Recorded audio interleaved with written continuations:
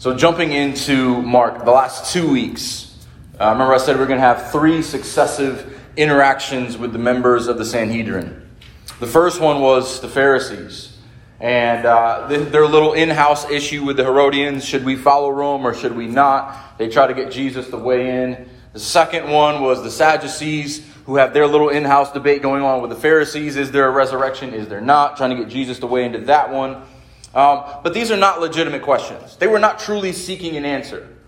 They were trying to set Jesus up and prove their point at the same time. They didn't want a biblical response. They didn't really care what God had to say.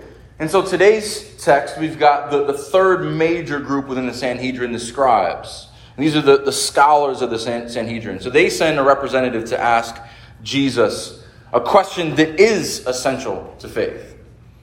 And we're going to deal with an issue of real consequence this morning, even if they were just trying to set Jesus up. The Bible gives us a lot of encouragement and insight here into the mind of Christ and the mind of God. And so before we get into our text, I just want to encourage and challenge you this morning. This needs to be a lesson, especially what we looked at in the last couple weeks, for us to hold fast to the main things. The things that are of first importance. The things that are of eternal consequence.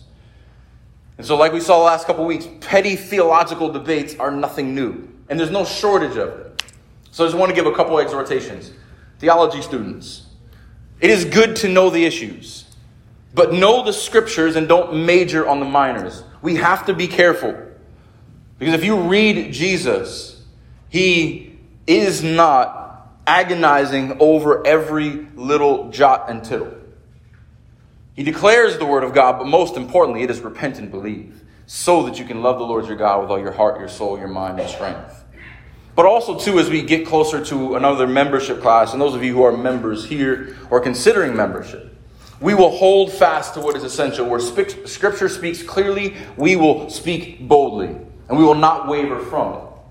But where Scripture does not, we can have charity in the non-essentials. We can have freedom in Christ if we differ on secondary or tertiary things. And so I think that's important. In a day of sound bites and cancel culture, there's a lot of finger pointing going on within the church, within evangelicalism broadly. So we've got to be careful to make sure we know what are main things, what are essential things, and what are pet issues for us that we can tend to divide over. And obviously there was that going on then, and I think it will go on until the Lord returns. So let's look at something that does matter truly this morning, even if the scribes don't fully understand the implications. So I'm going to read in Mark chapter 12, beginning in verse 28. And one of the scribes came up and heard them disputing with one another, and seeing that he answered them well, asked him, which commandment is the most important of all? Jesus answered, the most important is, Hear, O Israel, the Lord our God, the Lord is one. And you shall love the Lord your God with all your heart, with all your soul, with all your mind, and with all your strength.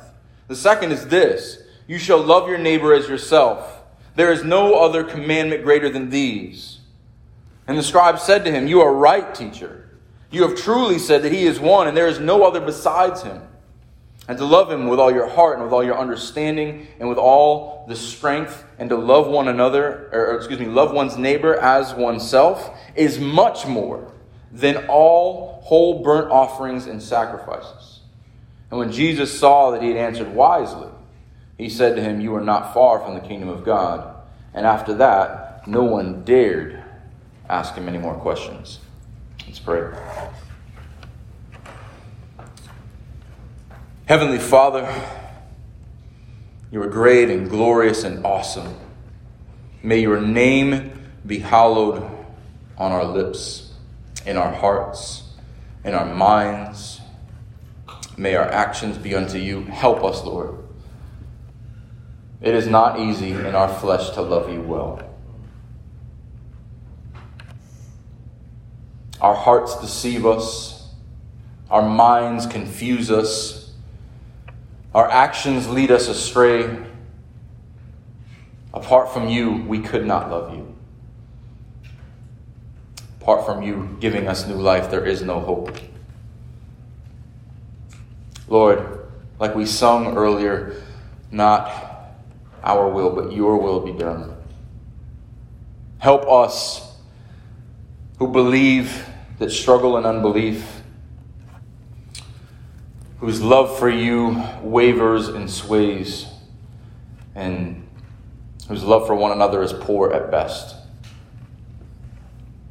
Lord, give us the strength and the wisdom and the determination to walk with you, to continue with you.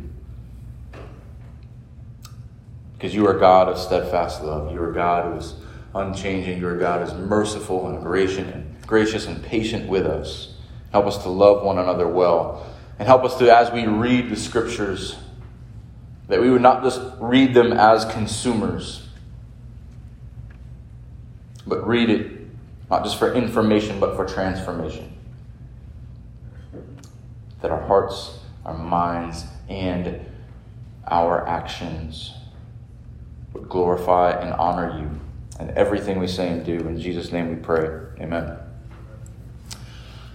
So the third of these interactions were the scribes. Now, the scribes they're the academics, the scholars of the Sanhedrin. Now, as implied in the name, they are scribes. They write out the scriptures. But mostly what they do is they are poring over the scriptures day and night. They are opening the scrolls for exposition, for pulling out what is in, for explaining what's in the text, and interpretation. What does this really mean? These are their primary functions. So the Sadducees had the kind of political rule.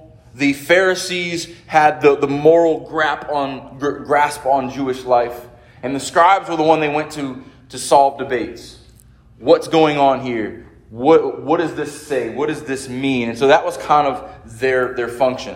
So that's the first thing you want to know. This is an analytical, scholarly type. He's been in his room. He's been in the synagogue with the scrolls, with the books, going over them again and again and again, and he knows them well. And so when he approaches Jesus, he's coming with some ammunition. And when one of the scribes came up and heard them disputing with one another. So it's interesting here, he comes prepared, as we're going to see in a moment in Matthew, but he's also watching. And it gives us a picture of what's going on in the temple. Kind of picture this, that Jesus is going to the temple every day. He goes and sleeps in Bethany and comes back, and he teaches and he interacts. And so there's a dispute going on. It's not like this private dispute in the corner. Other people are watching. We've all seen this. When an argument happens, when a fight happens, a crowd comes together. Imagine if there were cell phones then. Everyone would have their phones out because these titans, these scribes and the Pharisees and the Sadducees, who are held in high regard by the Jews, and this new teacher that everyone is scared of but amazed by. And a crowd forms. And think about this day after day. Jesus is getting peppered with questions. He's teaching. He's turning over tables. A lot of attention is being brought to him, and this scribe comes up. But the tone here is a little bit different. Seeing that he answered them well. Mark kind of speaks of him favorably. But Matthew adds an important detail in Matthew 22:34. Matthew adds this. The scribes, just like the Pharisees and the Sadducees, had a plan of their own. But when the Pharisees heard that he had silenced the Sadducees, they gathered together. So they were emboldened by what we saw last week. The Sadducees ask, who's going to be married to who in the resurrection? Jesus says, you're wrong. And so the Pharisees are emboldened because the squabbles that they have with the Sadducees, Jesus put them in their place. So now they see that he silenced the Sadducees. They gather together. And one of them, a lawyer. So when you read the scriptures, Matthew often uses lawyer. So it's not our idea of lawyer as in he pleads legal cases. He will do that in terms of Jews, but he's an expert in the law. That's what they mean by lawyer. It's a synonym for scribe. And one of them, a lawyer, asked him a question to test him.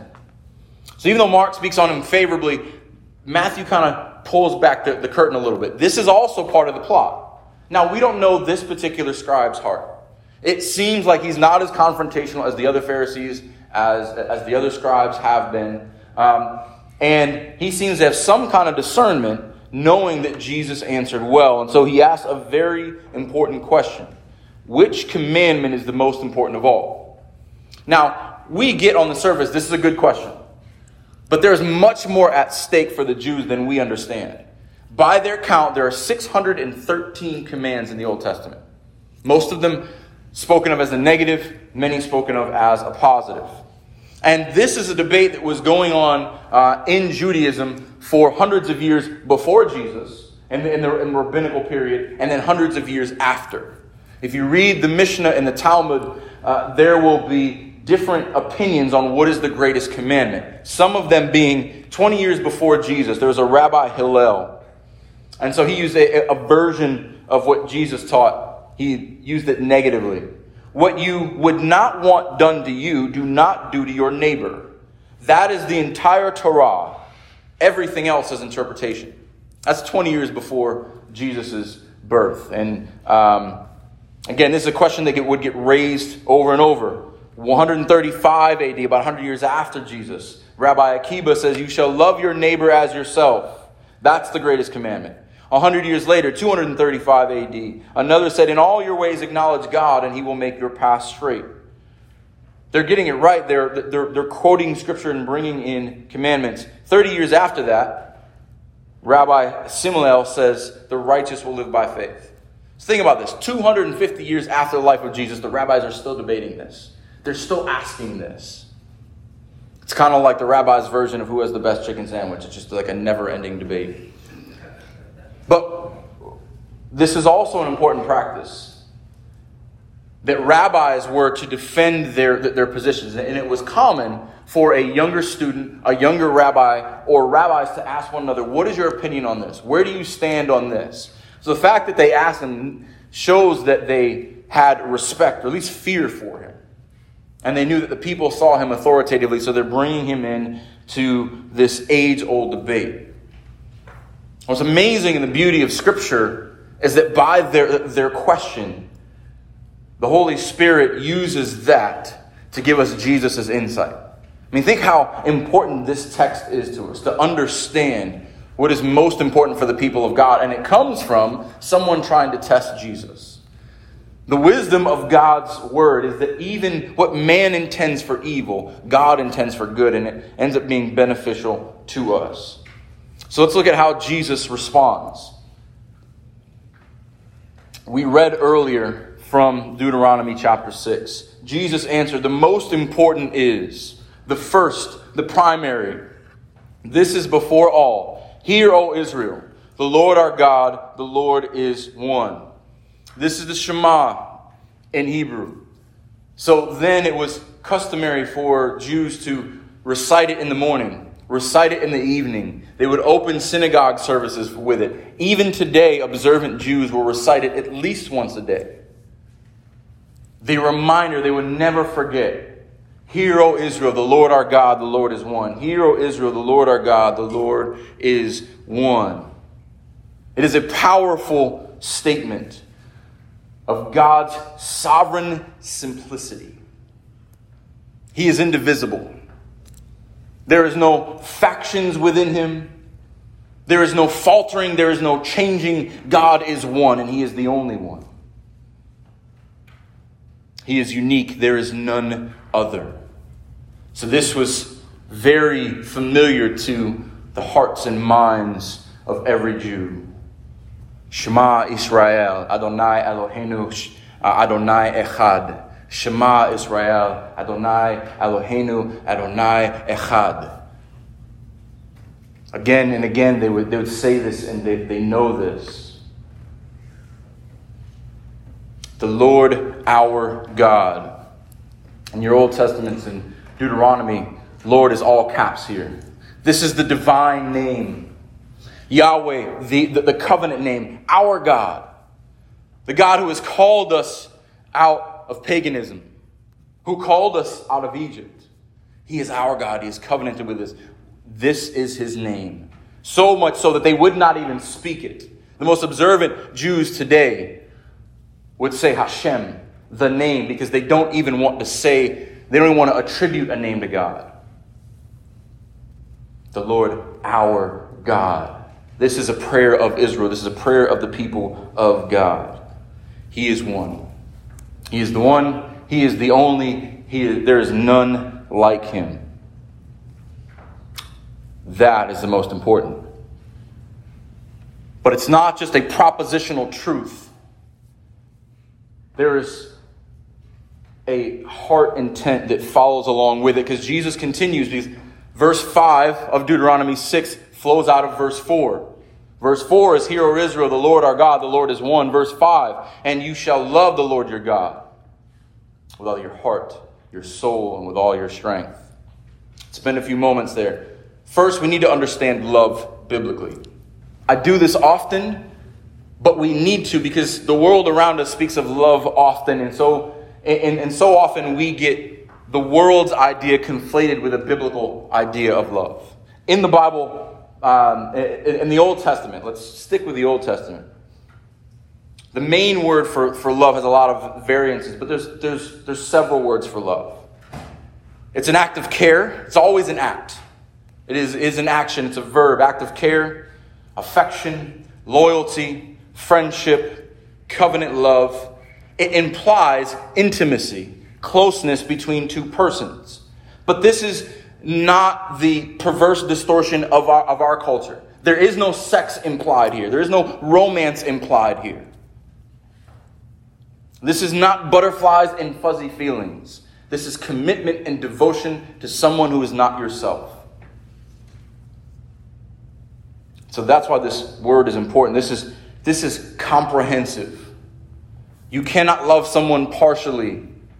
There's no half-hearted love biblically. So the word is not thrown around. This is very different from the distortion that we see and hear. The world has a lot to say about love. And most often it comes down to either how do I feel or who do I want to sleep with. That's really what the world boils love down to. Biblically, it is neither of those. You shall love the Lord your God. Notice how this changes. Hear, O Israel, the Lord our God. This is a command on all of Israel. He is our God covenantally. But you must love your God. There is no covenant without the people in the covenant. Each person must love the Lord their God. And the language here is strong. You must love the Lord your God with all of your heart, with all of your soul, with all of your mind, with all of your strength. With, in the Hebrew, is literally out of, from the source of. Not just with part of your heart, not on the surface, but from the very depths and center of your heart.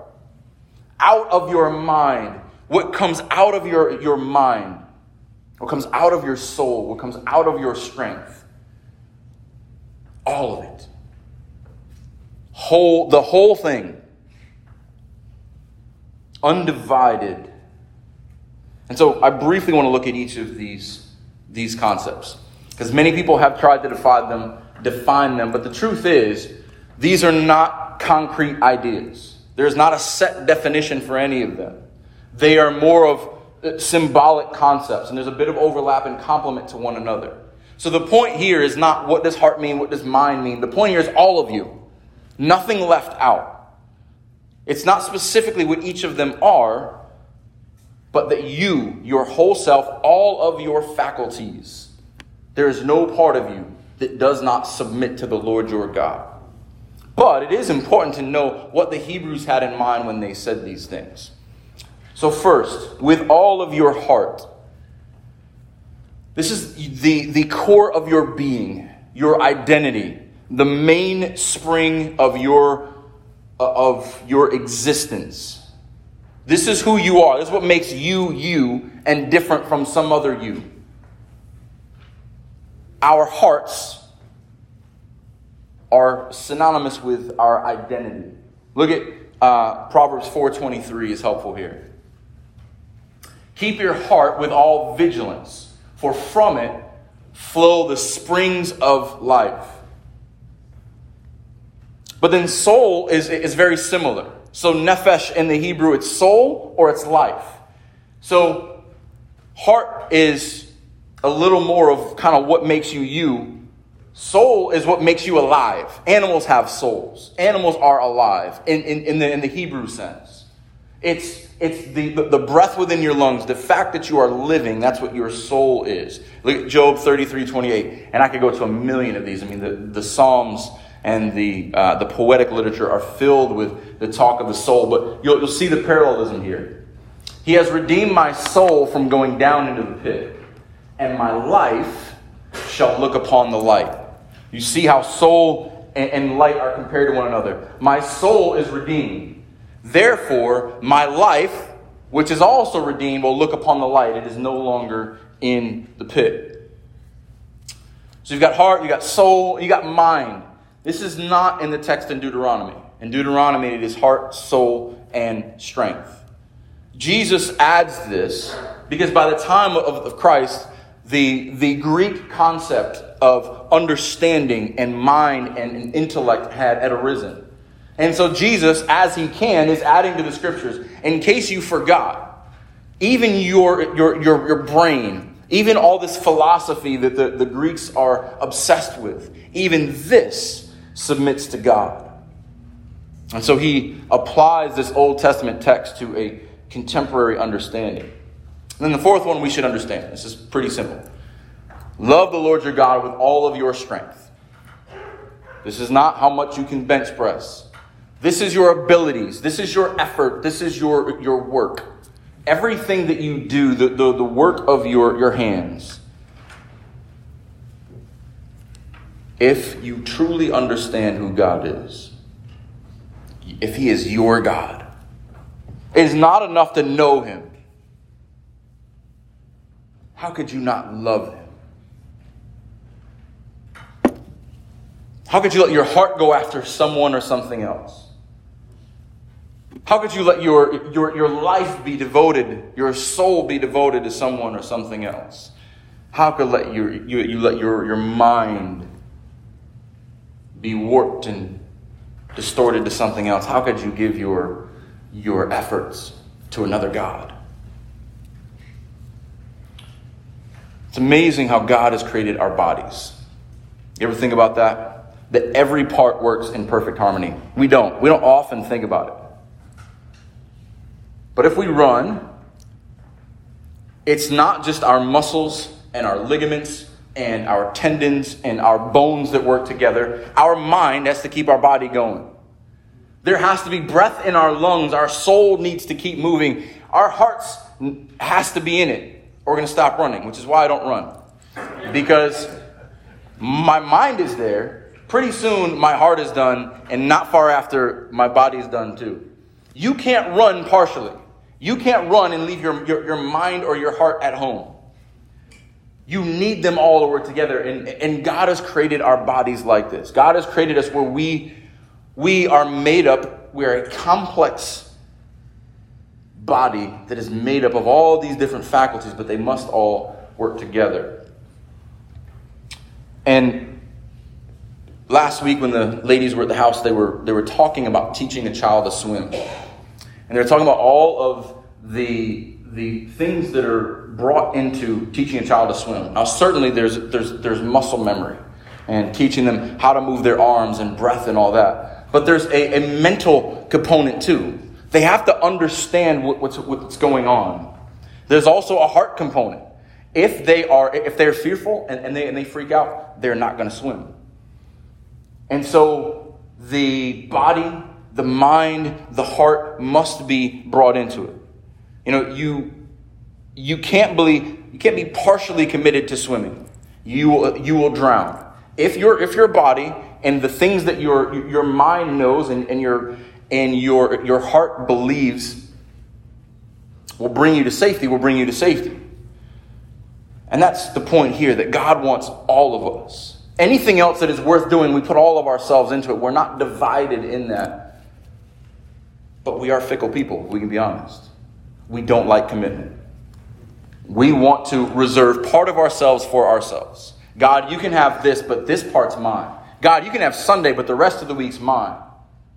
I want nothing to do with your word or the things of God or the people of God outside of Sunday. I want to carve out my own little space. God's like, no, I want all of it. I redeemed you and I called you so that you would be mine because that's what's best for you. Not just because he's some selfish, jealous God in a negative sense. He is jealous for you because he knows what's best for you. Because he loves you. And he knows that it is his word. That it is his truth that will sustain you and continue you and build you up. This is why we are commanded to love him with all our heart, soul, mind, and strength. But why doesn't he stop here? Jesus could have. And this would have been true, and it would have been helpful, and would have been beneficial. And the Pharisees would certainly agree. They would agree with everything he just said. The Sadducees would have agreed, because in the Torah, the scribes would have agreed. But how can you tell? How can you tell if you love the Lord your God? Can I tell whether you love him with all your heart? By just you telling me? Can I tell whether you love him with all your soul, your mind, your strength? How does anyone know? How does it move beyond the theoretical?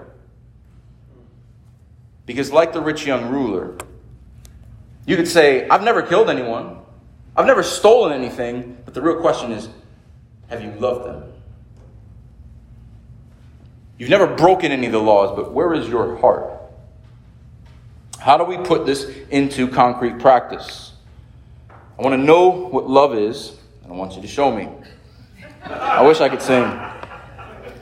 Anytime I can throw in 80s lyrics, I will. The second is this. You shall love your neighbor as yourself. There is no other commandment greater than these. They didn't ask for a second commandment, but he throws this in as a bonus because this is a companion. This is needed to complement. We must understand that your view of God, your view of the vertical relationship, the God in heaven drives the horizontal. If you are truly worshiping the God who is in heaven, it cannot help but resonate and work out here on earth. Neighbor here, the word literally means the one close to you, one next to you. It's not overcomplicated. He's quoting here from Leviticus 19:18. Look at the context. It'll be up on the screen. You shall not take vengeance or bear a grudge against the sons of your own people, but you shall love your neighbor as yourself. I am the Lord. Israel's responsibility was toward his brother. This is speaking of the people of Israel, those closest to you. When you walk out your door, who's your neighbor? The one who lives across the street from you, the one who lives next to you. The one who goes to Jerusalem in the temple with you. There is a proximity to this. And then Jesus expands on this. So this is their understanding. Care for my neighbor means there is a special concern for the people of Israel that I don't have for other nations. And that's not wrong, but it's incomplete. Turn to Luke chapter 10. One of the most famous of Jesus' parables. Probably the most well-recognized, often the most cited. Most people know the concept of a good Samaritan. But notice the details here that help complement our text. Look who asked him the question. This is Luke 10, verse 25. And behold, a lawyer. Remember who a lawyer is? An expert in the law, a scribe, stood up to put him to the test, saying, Teacher, what shall I do to inherit eternal life? Great question.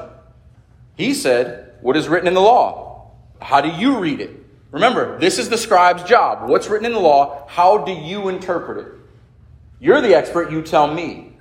And he answers wisely. Verse 27, you shall love the Lord your God with all your heart, with all your soul, with all your strength, and with all your mind. And your neighbor as yourself. This guy's a good student. He's paid attention well in the law. Jesus says, you have answered correctly. Do this and you will live. That's the answer he wanted. But, desiring to justify himself, he wants to show that he's a good Jew. Who's my neighbor?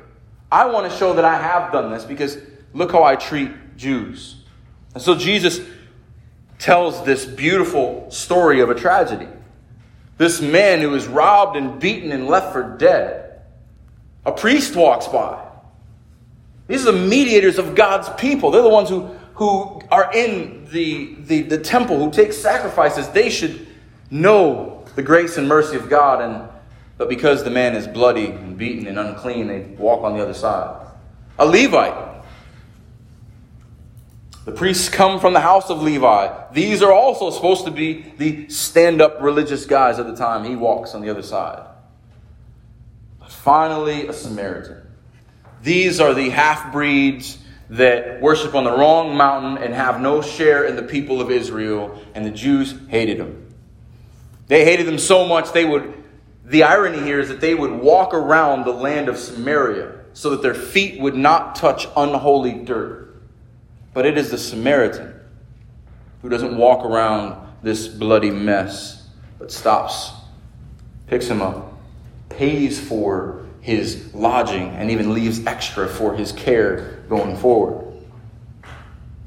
So Jesus asks in verse 36, which of these three do you think proved to be a neighbor to the man who fell among the robbers? Notice, he won't say the Samaritan. He says the one who showed him mercy.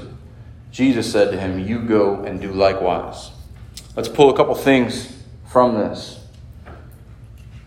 One, many people feel the temptation and the guilt of trying to love and fix the whole world. You can't. The beauty of love your neighbor is love who's next to you. Love who the Lord puts in front of you. Love who the Lord gives you opportunity for. This is not saying, I need to go out and fix the world and love the world. You are not God. But when he gives you opportunity, when you do have the time to care for someone who is hurting, do it. You should. Show them the grace and love you have been shown. And it begins with who the Lord gives you. The other thing here, though, is not just who is your neighbor. It's not just who is your neighbor, but be a neighbor. Notice, the one who proves to be a neighbor. It's not just, well, who should I help and who should I not? That's not the point. The point is care for those who the Lord gives you opportunity to. Be a neighbor is the point of this. Because technically, he was not a part of Israel, and really the Samaritan had there was no benefit to him to help an Israelite. But this has to begin somewhere. There's a special provision for this. Since you're already in Luke, turn to John. John chapter 13.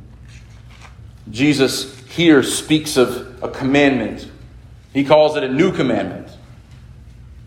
It's really a new commandment that is an old commandment. He is not pulling it out of nowhere, but there's a new application to it. There is something specific for the disciples of Christ. John 13, verse 34 and 35.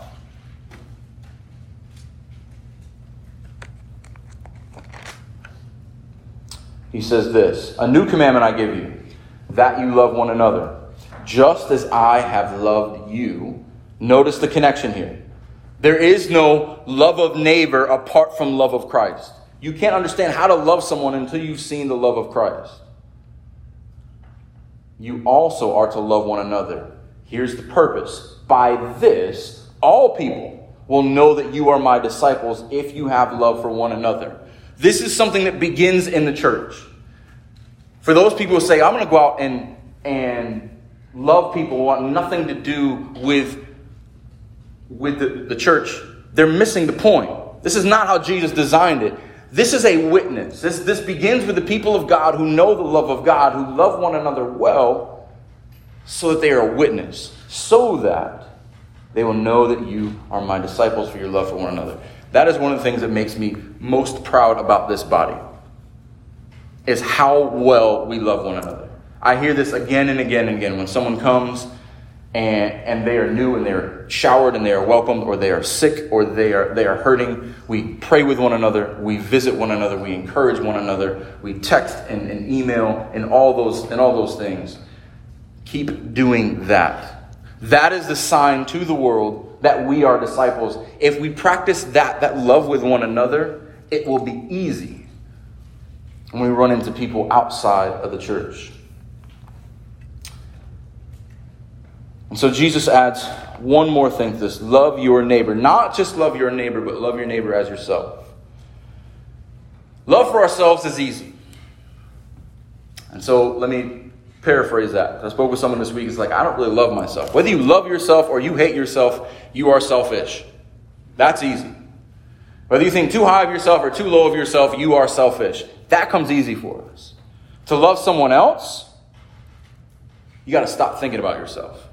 You've got to make you the most important thing in your life for a moment so that you can love someone else. That's not easy. Because other people are not easy to love. I'm easy to love because I know me. Or I'm hard to love because I know me. But other people are not like me. And so I've got to do things I don't like to do, or do things differently that are outside of my little box to love them. Yeah. Love them as yourself. That actually makes it a little bit harder. It's easier to love them as you want to be loved, but loving them as they need to be loved, that's a whole different set of difficulties. But Jesus says there are none greater than these, bringing them together. Why are these two together? Why are these two so important? There's a great guard on either side of these. One, the guard on the side of mysticism. This kind of disconnected spiritual agreement with God, but now no outpouring of the practice. The other side is humanism. They focus only on man, never looking to God. Just quickly, on the mysticism side, how many people say they are Christians and they love God, they love Jesus, but they're miserable people? How many people say that they are Christians and want nothing to do with the people of God? They want nothing to do with God's word. They don't pray. They don't read the scriptures. They don't desire the things of God. They just have this mystical idea of who God is. What about on the other side? How often do you hear people's emphasis on the love of man? We just got to love people, got to love people, got to love people. I heard someone tell me that I love God by loving people. No, you don't. You can't love God and not love the things of God, and not love His word, and not desire Him above all else. You can only love people well when you love God with all your heart, your soul, your mind, and your strength. That's just humanism. You say, all my focus is going to be on people, I'll get to God later. So we need both of these. And so here is the agreement between faith and works. This is this mystery of our salvation. You are justified by faith. Your belief and trust in God. And without it, it is impossible to please God. And if you have faith, it won't be dead. There will be evidence of it. Because we work out of our faith. We work from faith. We don't work for faith. That's how these two things work together. Because we love God and our faith is in Him, then there will be an outpouring of love in our works. Our faith and our works agree. This is why Paul and James are not in contradiction with one another. We are justified by faith apart from works. Amen. Faith without works is dead. Amen. Because by your love for others, your love for the church, you will show that you are a disciple. You will show that you love God. More on that in a moment. Here's how the scribe responds to Jesus. And the scribe said to him, "You are right, teacher. You have truly said that He is one and there's no other beside Him. And to love Him with all your heart, with all your understanding, with all your strength, and to love one's neighbor as oneself is much more than all whole burnt offerings and sacrifices." You are right, teacher. Last two instances, the Pharisees and the Sadducees approach Him saying, "Teacher." The last interaction, Jesus says, "You are wrong," twice. Not only are you wrong, you are quite wrong. But Jesus is right. He uses Scripture positively. Notice here, though, he says, "You are right, teacher, you have truly said." He's not quoting Scripture here. He says he is one and there is no other beside him. He is interpreting Scripture.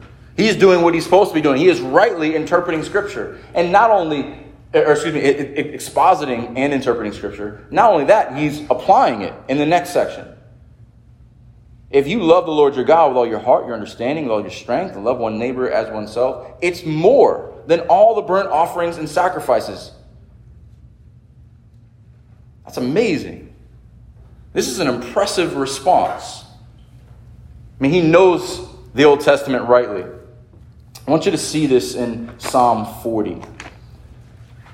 There are many psalms that speak of what God desires, not just empty ritual, but Psalm 40 kind of brings this together. Picking up in verse 6 of Psalm 40.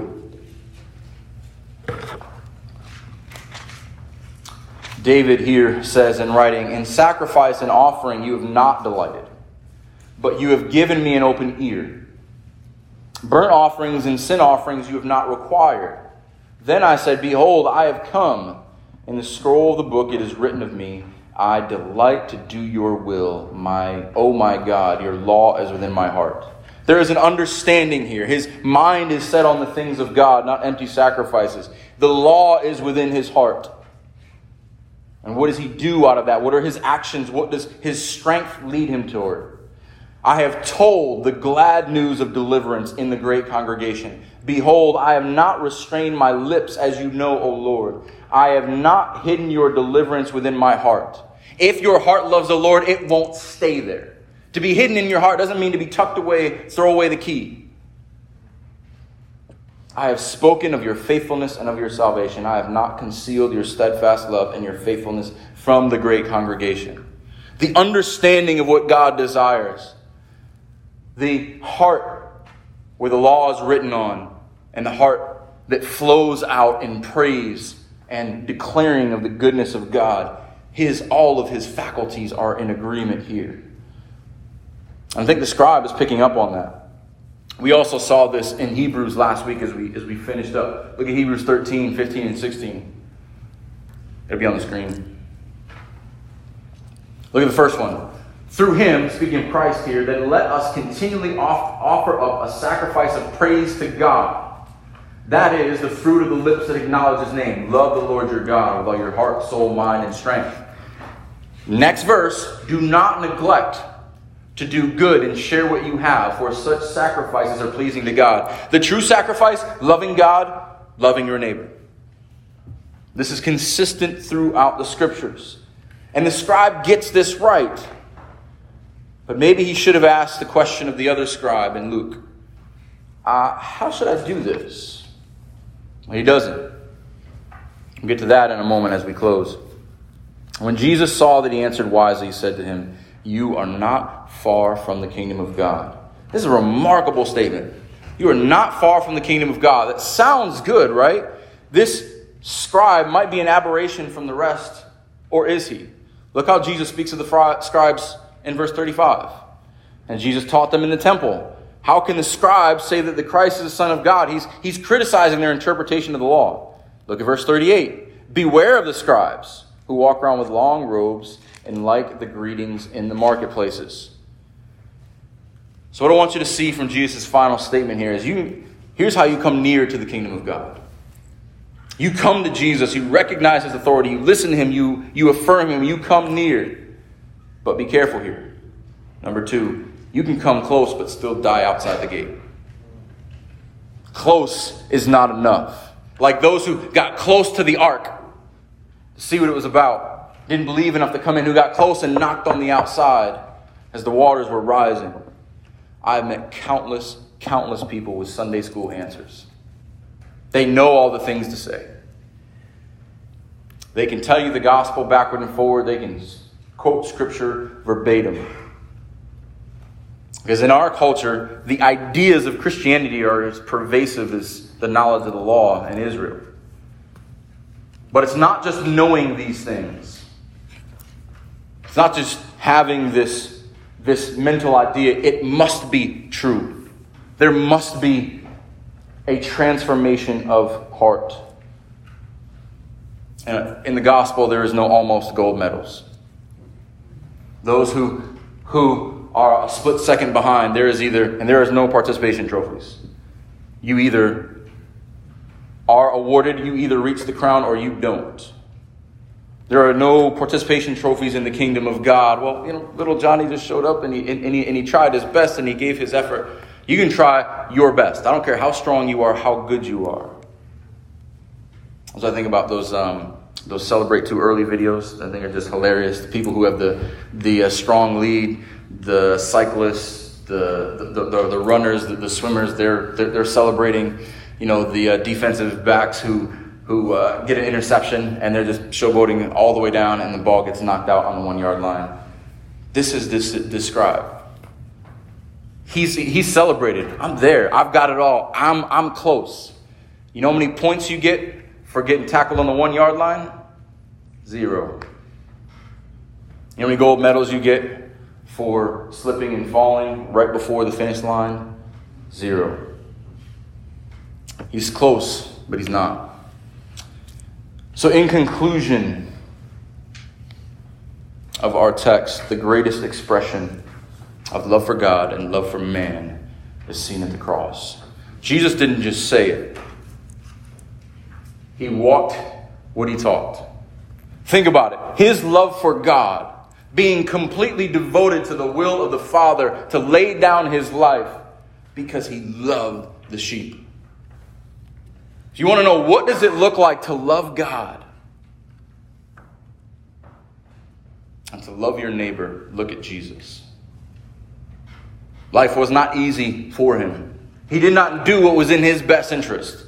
If he did what was in his best interest, he'd still be on the throne. He would have never taken on flesh. He would have never been mocked or spit at or crucified.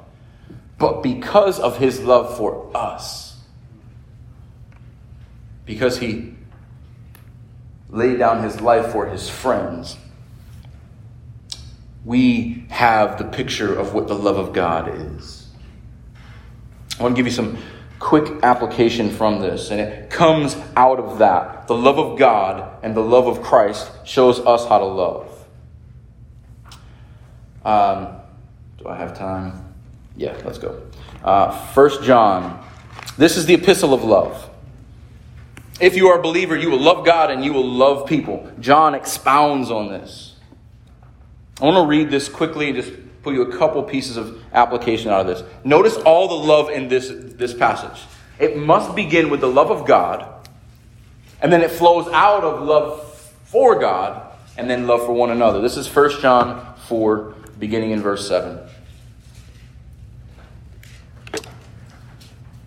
Beloved, let us love one another, for love is from God, and whoever loves has been born of God and knows God.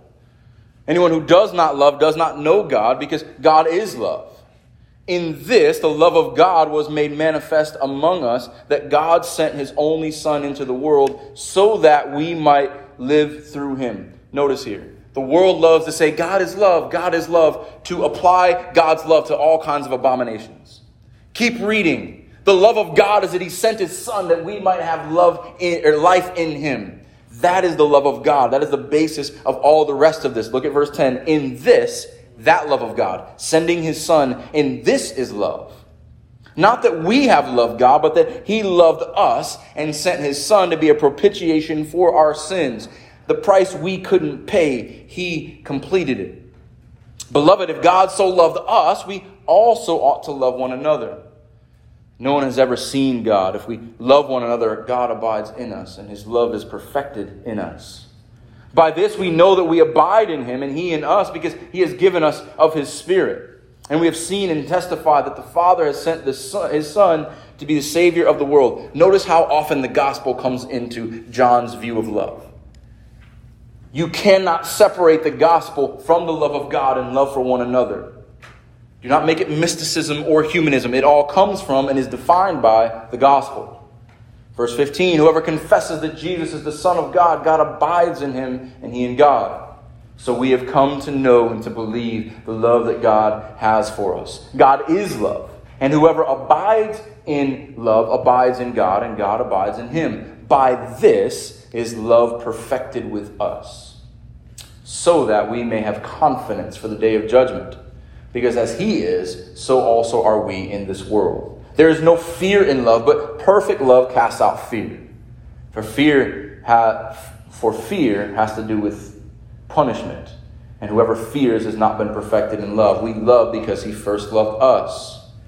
And if anyone says, I love God, and hates his brother, he is a liar. For he who does not love his brother whom he has seen cannot love God whom he has not seen. This commandment we have from him. Whoever loves God must also love his brother. So, amen. That should speak for itself. But a couple necessary questions here. Let's be honest. This is intimidating. It really is. When you read this, am I the only one who reads this and says, how do I love God with all my heart, my soul, my mind, and my strength? How could I possibly do that? I fail at this every day. I can't live up to that standard. I can't do that. I can't do that perfectly. I can't even love God. How can I love my neighbor? God's perfect. My neighbor definitely isn't. How do I do that? I can't. You're right. You can't. In your own strength. You can't in your own righteousness. It's impossible. You can't in your own goodness. You can't in your own patience. If you take away the gospel from the love of God and love of man, it's impossible. But with the gospel, his strength is perfected in our weakness. We have his righteousness. We have his mind. He has given us a new heart. He has redeemed and renewed our minds. He has given us a new heart and new life. He has delivered our soul, and because of that, because God's love has transformed us spiritually and one day physically, then we can love him. And then we can love people. And we cannot separate the love of God from the gospel and the love for one another from the gospel. Okay, next natural question. How do we do this? What does this look like practically?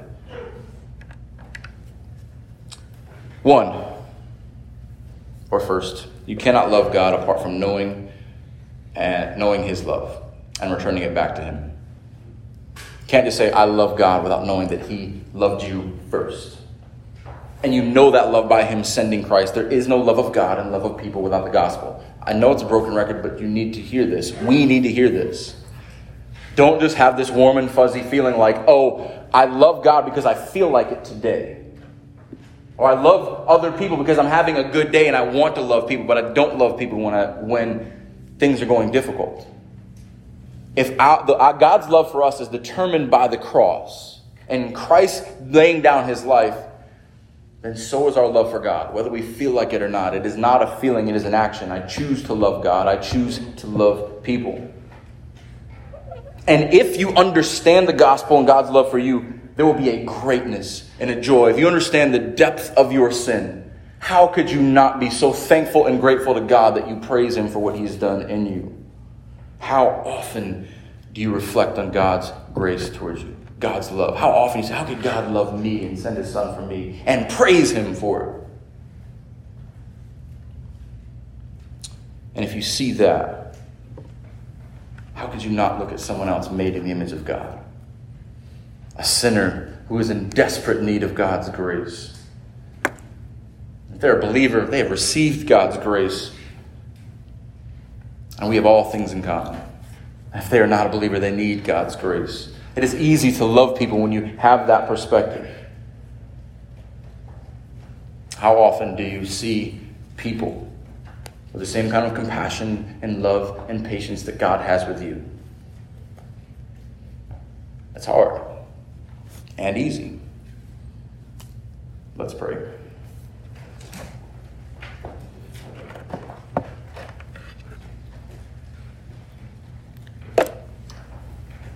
Lord, we love you. We praise you. We thank you for the clarity of your word. We so often distort things and make them comfortable or fit into our ideas. But you have said it plainly. Whoever confesses that Jesus is the Son of God, God abides in him and he in God. This is the love of God, that he sent his Son into the world that we might have life through him. You can't avoid it. Lord, let us embrace it and proclaim it. Let us say like the psalmist, I'm not going to give you spiritual exercise, burnt offerings, but a contrite heart. Hide your word in my heart and declare your redemption out of it. Lord, help us to love you. Help us to grow into your image. Help us to love one another. Help us to be faithful witnesses that we are your disciples, that we are loved by you. And that love is what the world needs. Thank you for the gospel. Thank you for sending your Son. Thank you for giving us life. Thank you for paying our debt. We love you and we praise you. In Jesus' name we pray. Amen.